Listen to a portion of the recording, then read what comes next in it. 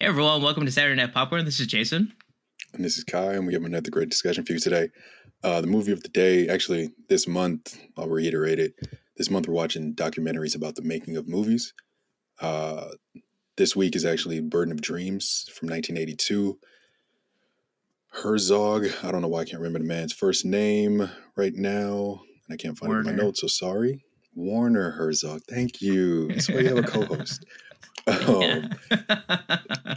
I'll say it, spoiler warning, it's a documentary, so there's really no spoilers, but we'll get into it. We'll give a brief description before we actually start talking about the film. So Burden of Dreams is a documentary that takes us behind the scenes of one of the most daring and difficult film projects ever attempted, Werner Herzog's Fitzcarraldo, a story of a man who wants to bring opera to the heart of the Amazon jungle. The film reveals the incredible challenges, dangers, and obsessions that Herzog and his crew faced as they tried to realize his vision of hauling a 320-ton steamship over a mountain. Don't recommend it. Without any special effects or models. Burden of Dreams is not only a fascinating portrait of a filmmaker's passion and madness, but also a stunning exploration of the beauty and the horror of the natural world. Yeah, that is actually a really good description because it's like... That's perfect, actually. It goes through exactly what, it especially ends with that like big old boat that he's like lugging up the hill and everything. But there were multiple attempts, though. Like, yeah. How many attempts until you would have been like, okay, I'm calling it? Because he said like 7 or something like that. I don't know. Patty and I were talking about it. It's like, I probably would have been the one that said like, all right, the engineer says don't do it, so let's not do it. Yeah. He was like, nah, we got this. Because the engineer was like, hey, you need a 20% slope or something like that. He was like, nah, we need 40. Yeah, it's 20's not going to do anything. Well, from that, okay. Yeah. What I love about this movie or this documentary is that it really focused on the indigenous people within the Amazon. Yes. And then Herzog is like really compassionate and wants to show these indigenous people because he even spoke Spanish too. And Patty was like, I'm pretty sure that they don't speak Spanish traditionally, that they just must have learned it because like everyone else around them had like knows Spanish, but the indigenous people must have their own language. Yeah, it seemed like they were not westernized, but it seemed like they were starting to be infiltrated by the neighboring cities because they had like Mickey Mouse shirts and different non-traditional things like that they were Western wearing. world and stuff. Yeah. And so I like that it was like a big show of the indigenous people and all that stuff. Yeah. But then to get to that part where he's like lugging the boat up there, he's like, the engineer's like, well, you have a possibility of killing some of these people. Yes. Like actually killing some of these people. And then Herzog's like, I don't care. This is my film. I want to do it. It's like, what was the first hour of you saying that? Yeah. He was like, I love these people. I don't want to harm them. He's paying them all this money that they would have never received before. And then he's like, nah, they're good. This ship's not going to hurt anybody. And then engineer's like, 30 people probably could die more. And he's like, okay, fine. Like, I'll slow down. I was like, what the hell was that? He needed 3 ships, though. That was the thing that got me the most was like he needed 3 ships for like different portions of the film. And I'm like, dude, this is a lot. Like what was your budget? Right. And this one, I saw this as like stark contrasts, almost similar to The Hearts of Darkness. That's actually Francis my question Coppola. Is like, I'm going to jump in real quick. That was my question was like, who do you think had a more difficult time making their film? I think Herzog, because of my point is that he actually had to worry about investors in his movie and investors telling him like, I'm not going to pay for that or I'm not going to do back that. Where Coppola had, I think he was fighting himself most of all inside of that movie, that production, but he was paying for it. And granted, he got some help from like United Artists and stuff, I think. Mm-hmm. But I think Herzog also had to deal with like these like indigenous people kind of live their lives also. Like they were like almost trying to kill each other and stuff. And it's the one guy got shot with an arrow.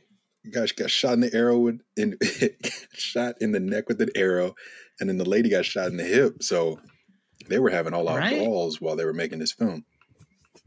I kind of saw I saw Herzog because I liked his understanding of of the reason why he had like two camps, because like they were asking him like, oh, why'd you separate the indigenous people in one camp and then you guys in another camp, where he was almost afraid of imposing too much onto the indigenous people. Yeah. Western ways on them. Yeah. And it's like I understood that because he was almost like a wildlife observer too, where he can't really intervene in their natural lives, where he was saying those attacks on each other were tribes attacking each other. And it's like he can't really intervene on that because that's how they kind of live their lives and stuff. Yeah. Like if they kind of approached and wanting to like attack the production people, I don't know. It was like a weird understanding that like he couldn't really step in. It's almost like when you go and like when people go to like Africa and stuff and watch lions and stuff and gazelles, you can't go and stop the gazelle or the lion from killing the gazelle. It's like that's how natural selection works. That's how their life works too. And it's like just because we're civilized or like not civilized, just because we don't like the blood and guts of everything and all that stuff, we can't let them not do it.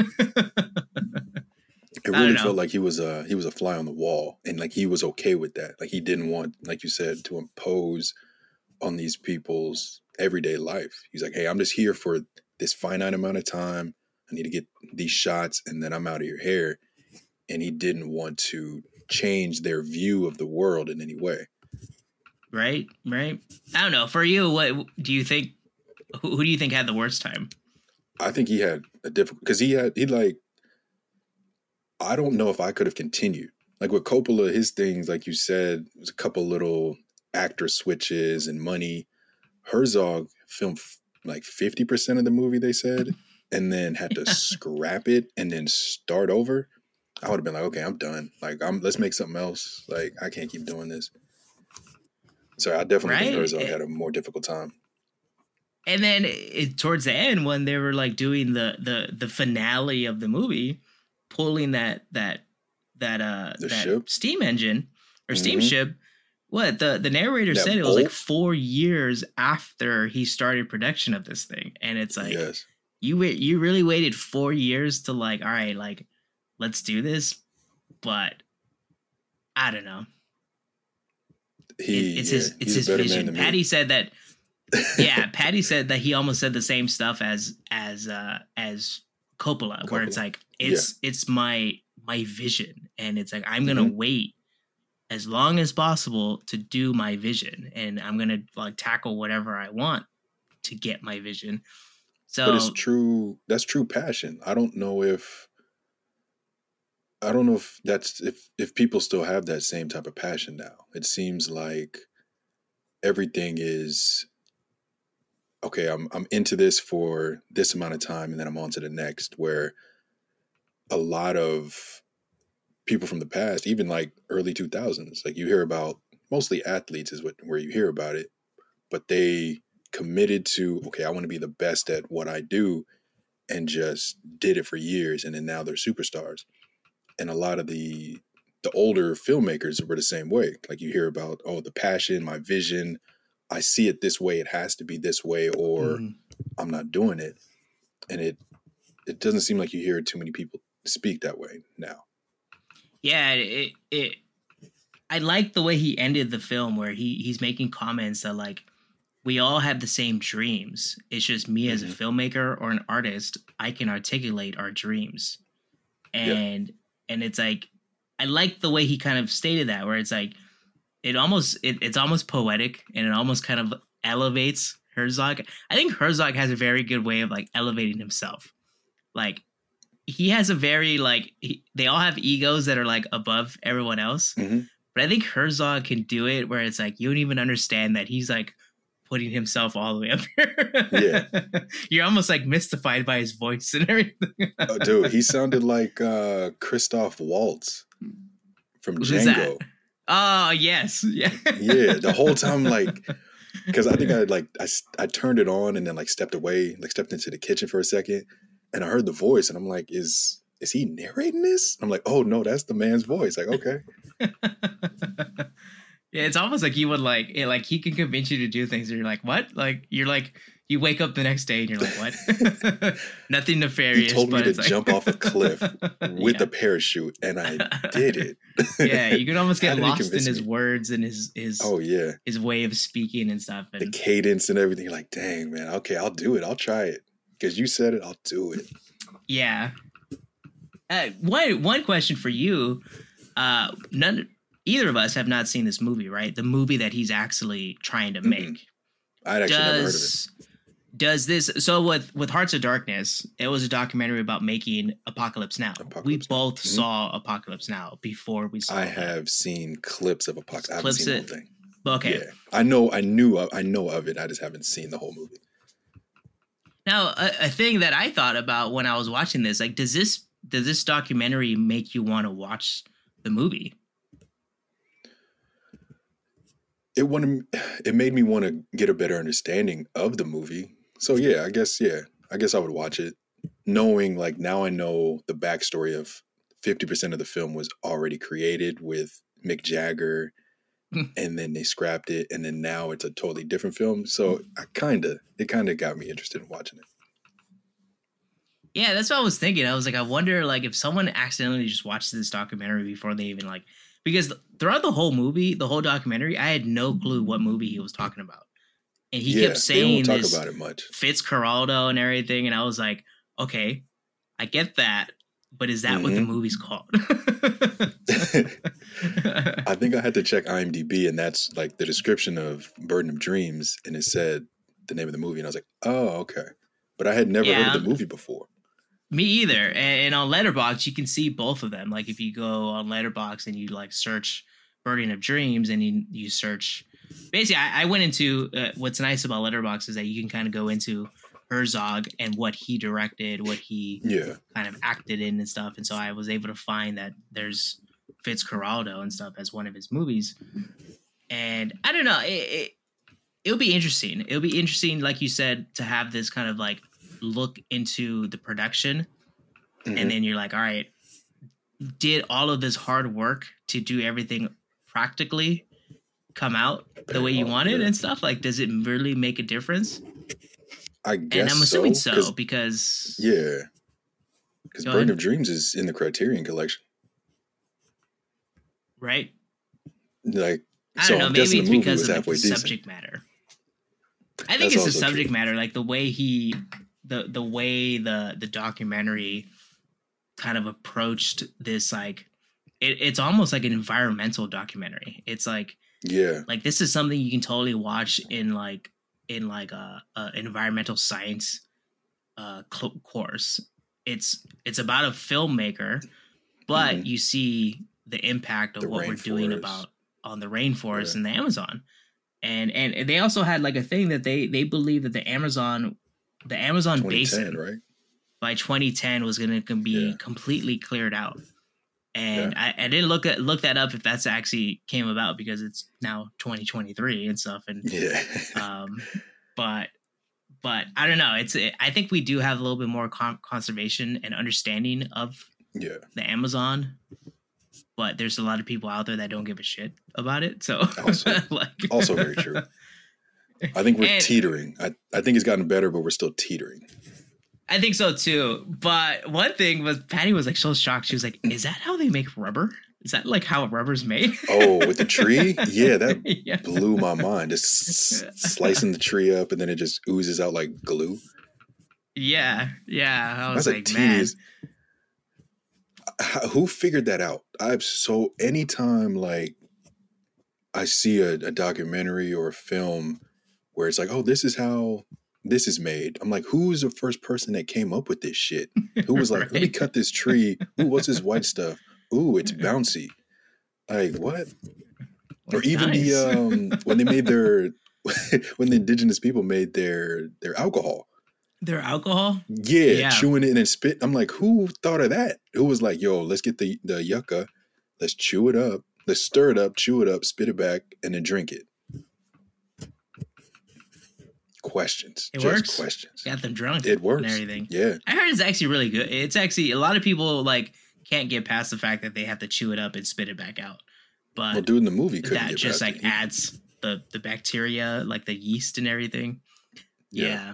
But I heard it's pretty good. I would try it. Just don't tell me what was like, that. Yeah, it's, I know, right? Like, just let me just drink it and stuff. And then if I drink enough of it, I'll forget about it. Right. Exactly. Tell me about it when I'm drunk. Like, oh, hey, you know, that was in my mouth. Like, oh, okay, cool. Yeah. It was delicious. I'll deal with that later. Exactly. I don't know. But the thing I also thought about, like, the whole time he was trying to like do all these things, like you said, he had like 3 different boats. All the boats were stuck somewhere and all this stuff. He's filming on location. He has to deal with like the indigenous people fighting each other. He has to deal with like the actual land rights of things. And nowadays we see a lot of movies being made with a bunch of CGI, where I'm assuming someone nowadays is like, okay, I want to make a film like that, but let me do it in a studio in the back of Hollywood and stuff. Like, do you see this happening? I guess that's a question I asked last time too, where it's like this more often is fading away, that like, oh yeah, like I'm not gonna go film like on location, like and then like live in the middle of the jungle and all this stuff. Like I feel like that's a dying art. I think that goes back to the passion. I think artists back then had to figure it out. They were like, we only have so much technology, so to get the best image and the best feel for film, TV, whatever, we have to be there. We have to be there, immerse ourselves in that land. And now we're so privileged to not have to do that. Like we can just be like, oh, go to YouTube, get some footage. We can toss it on this large screen, this large blue screen, and we're good to go. We'll put some sand on the ground and make it look like we're actually there, and you don't have to actually go anywhere. It can be on a back lot. But the movie or the film and TV feels different when that happens. Like you can see the difference in lighting and the difference in how the film or television show looks compared to like, oh, you were on location, you see a random bug may fly through the scene or a leaf falls down. Like you can't get that when you're in a studio.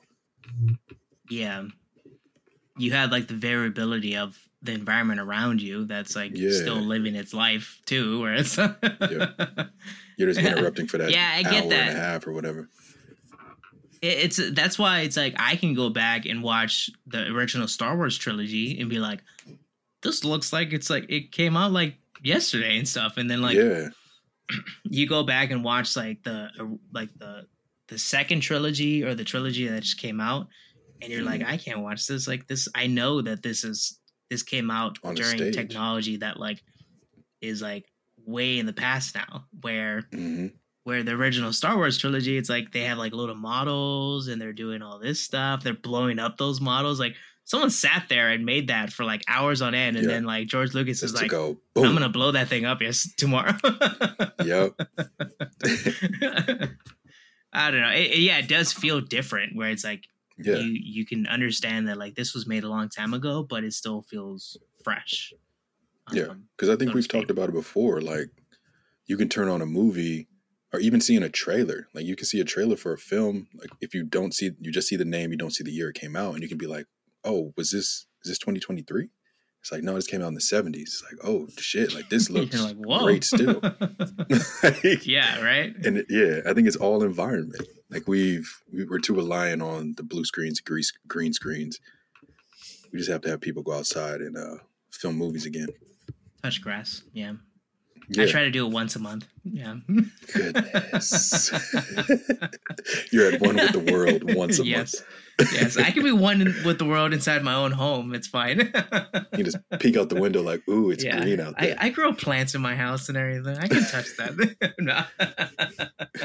But who do you find yourself like recommending this to? That is a great question. Anyone interested in, like, I would say, you kind of hit the nail on the head. I would say like National Geographic, Discovery Channel style docs, because it doesn't feel like you're watching the making of a film. You're more so watching someone film native people, and then there happens to be a movie that's being filmed there. Right, like just. It's sad because like you're almost watching like an ecological disaster kind of happening in slow motion, basically, like in very slow motion. But yeah, it almost like you almost lose the fact that there's a movie being made. Mm-hmm. I think anybody that enjoys Herzog, I think a lot of people can probably like. I think there's a lot of people that would be like, oh, like. I don't know what that guy looked like or what his name was, but I've seen some stuff from this guy. Mm-hmm. I've seen him act in things, and they love him, and I think anybody that enjoys Herzog and wants to see like his artistic style, but I think this one is very approachable for anybody that is not interested in movies, where it's like I don't give a shit about this like filmmaking thing. But I want to learn about the Amazon tribal people and everything, and like the people that like live their everyday lives, and it almost be like I like those people are like I don't want you looking at me, like I just want to go back to my my spot and everything. I just want. Can I go back to making arrows? Like just get out of here. They almost look tired of like having the white people just stare at them. It's like, honestly, okay, can I go back? Yeah. Are we done? Like it's been 3 hours. Like I just want to eat, make arrows, hang out with my family. Like, come on. Well, did you rate this movie? I last time I didn't rate The Hearts of Darkness. I didn't rate this one either.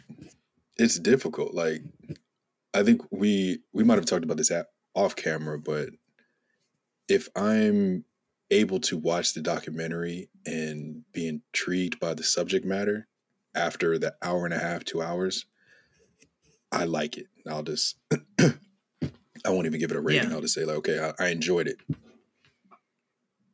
It did what it was trying to do.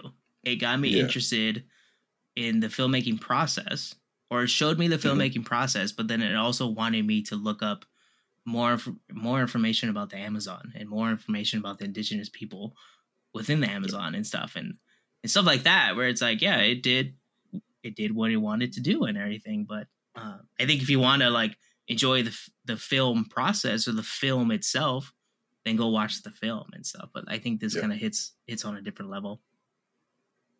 Yeah, I agree with that. This was good enough for me. Yeah, right. All right, Kai, you want to take us out? Yeah. Thanks for joining us for another episode of Saturday Night Popcorn. I'm Kai. And I'm Jason, and we'll be back next week with another one. And please let us know if you've seen this documentary, Burden of Dreams, and let us know what you thought about it in the comments. And please like and subscribe to our channel, Saturday Night Popcorn.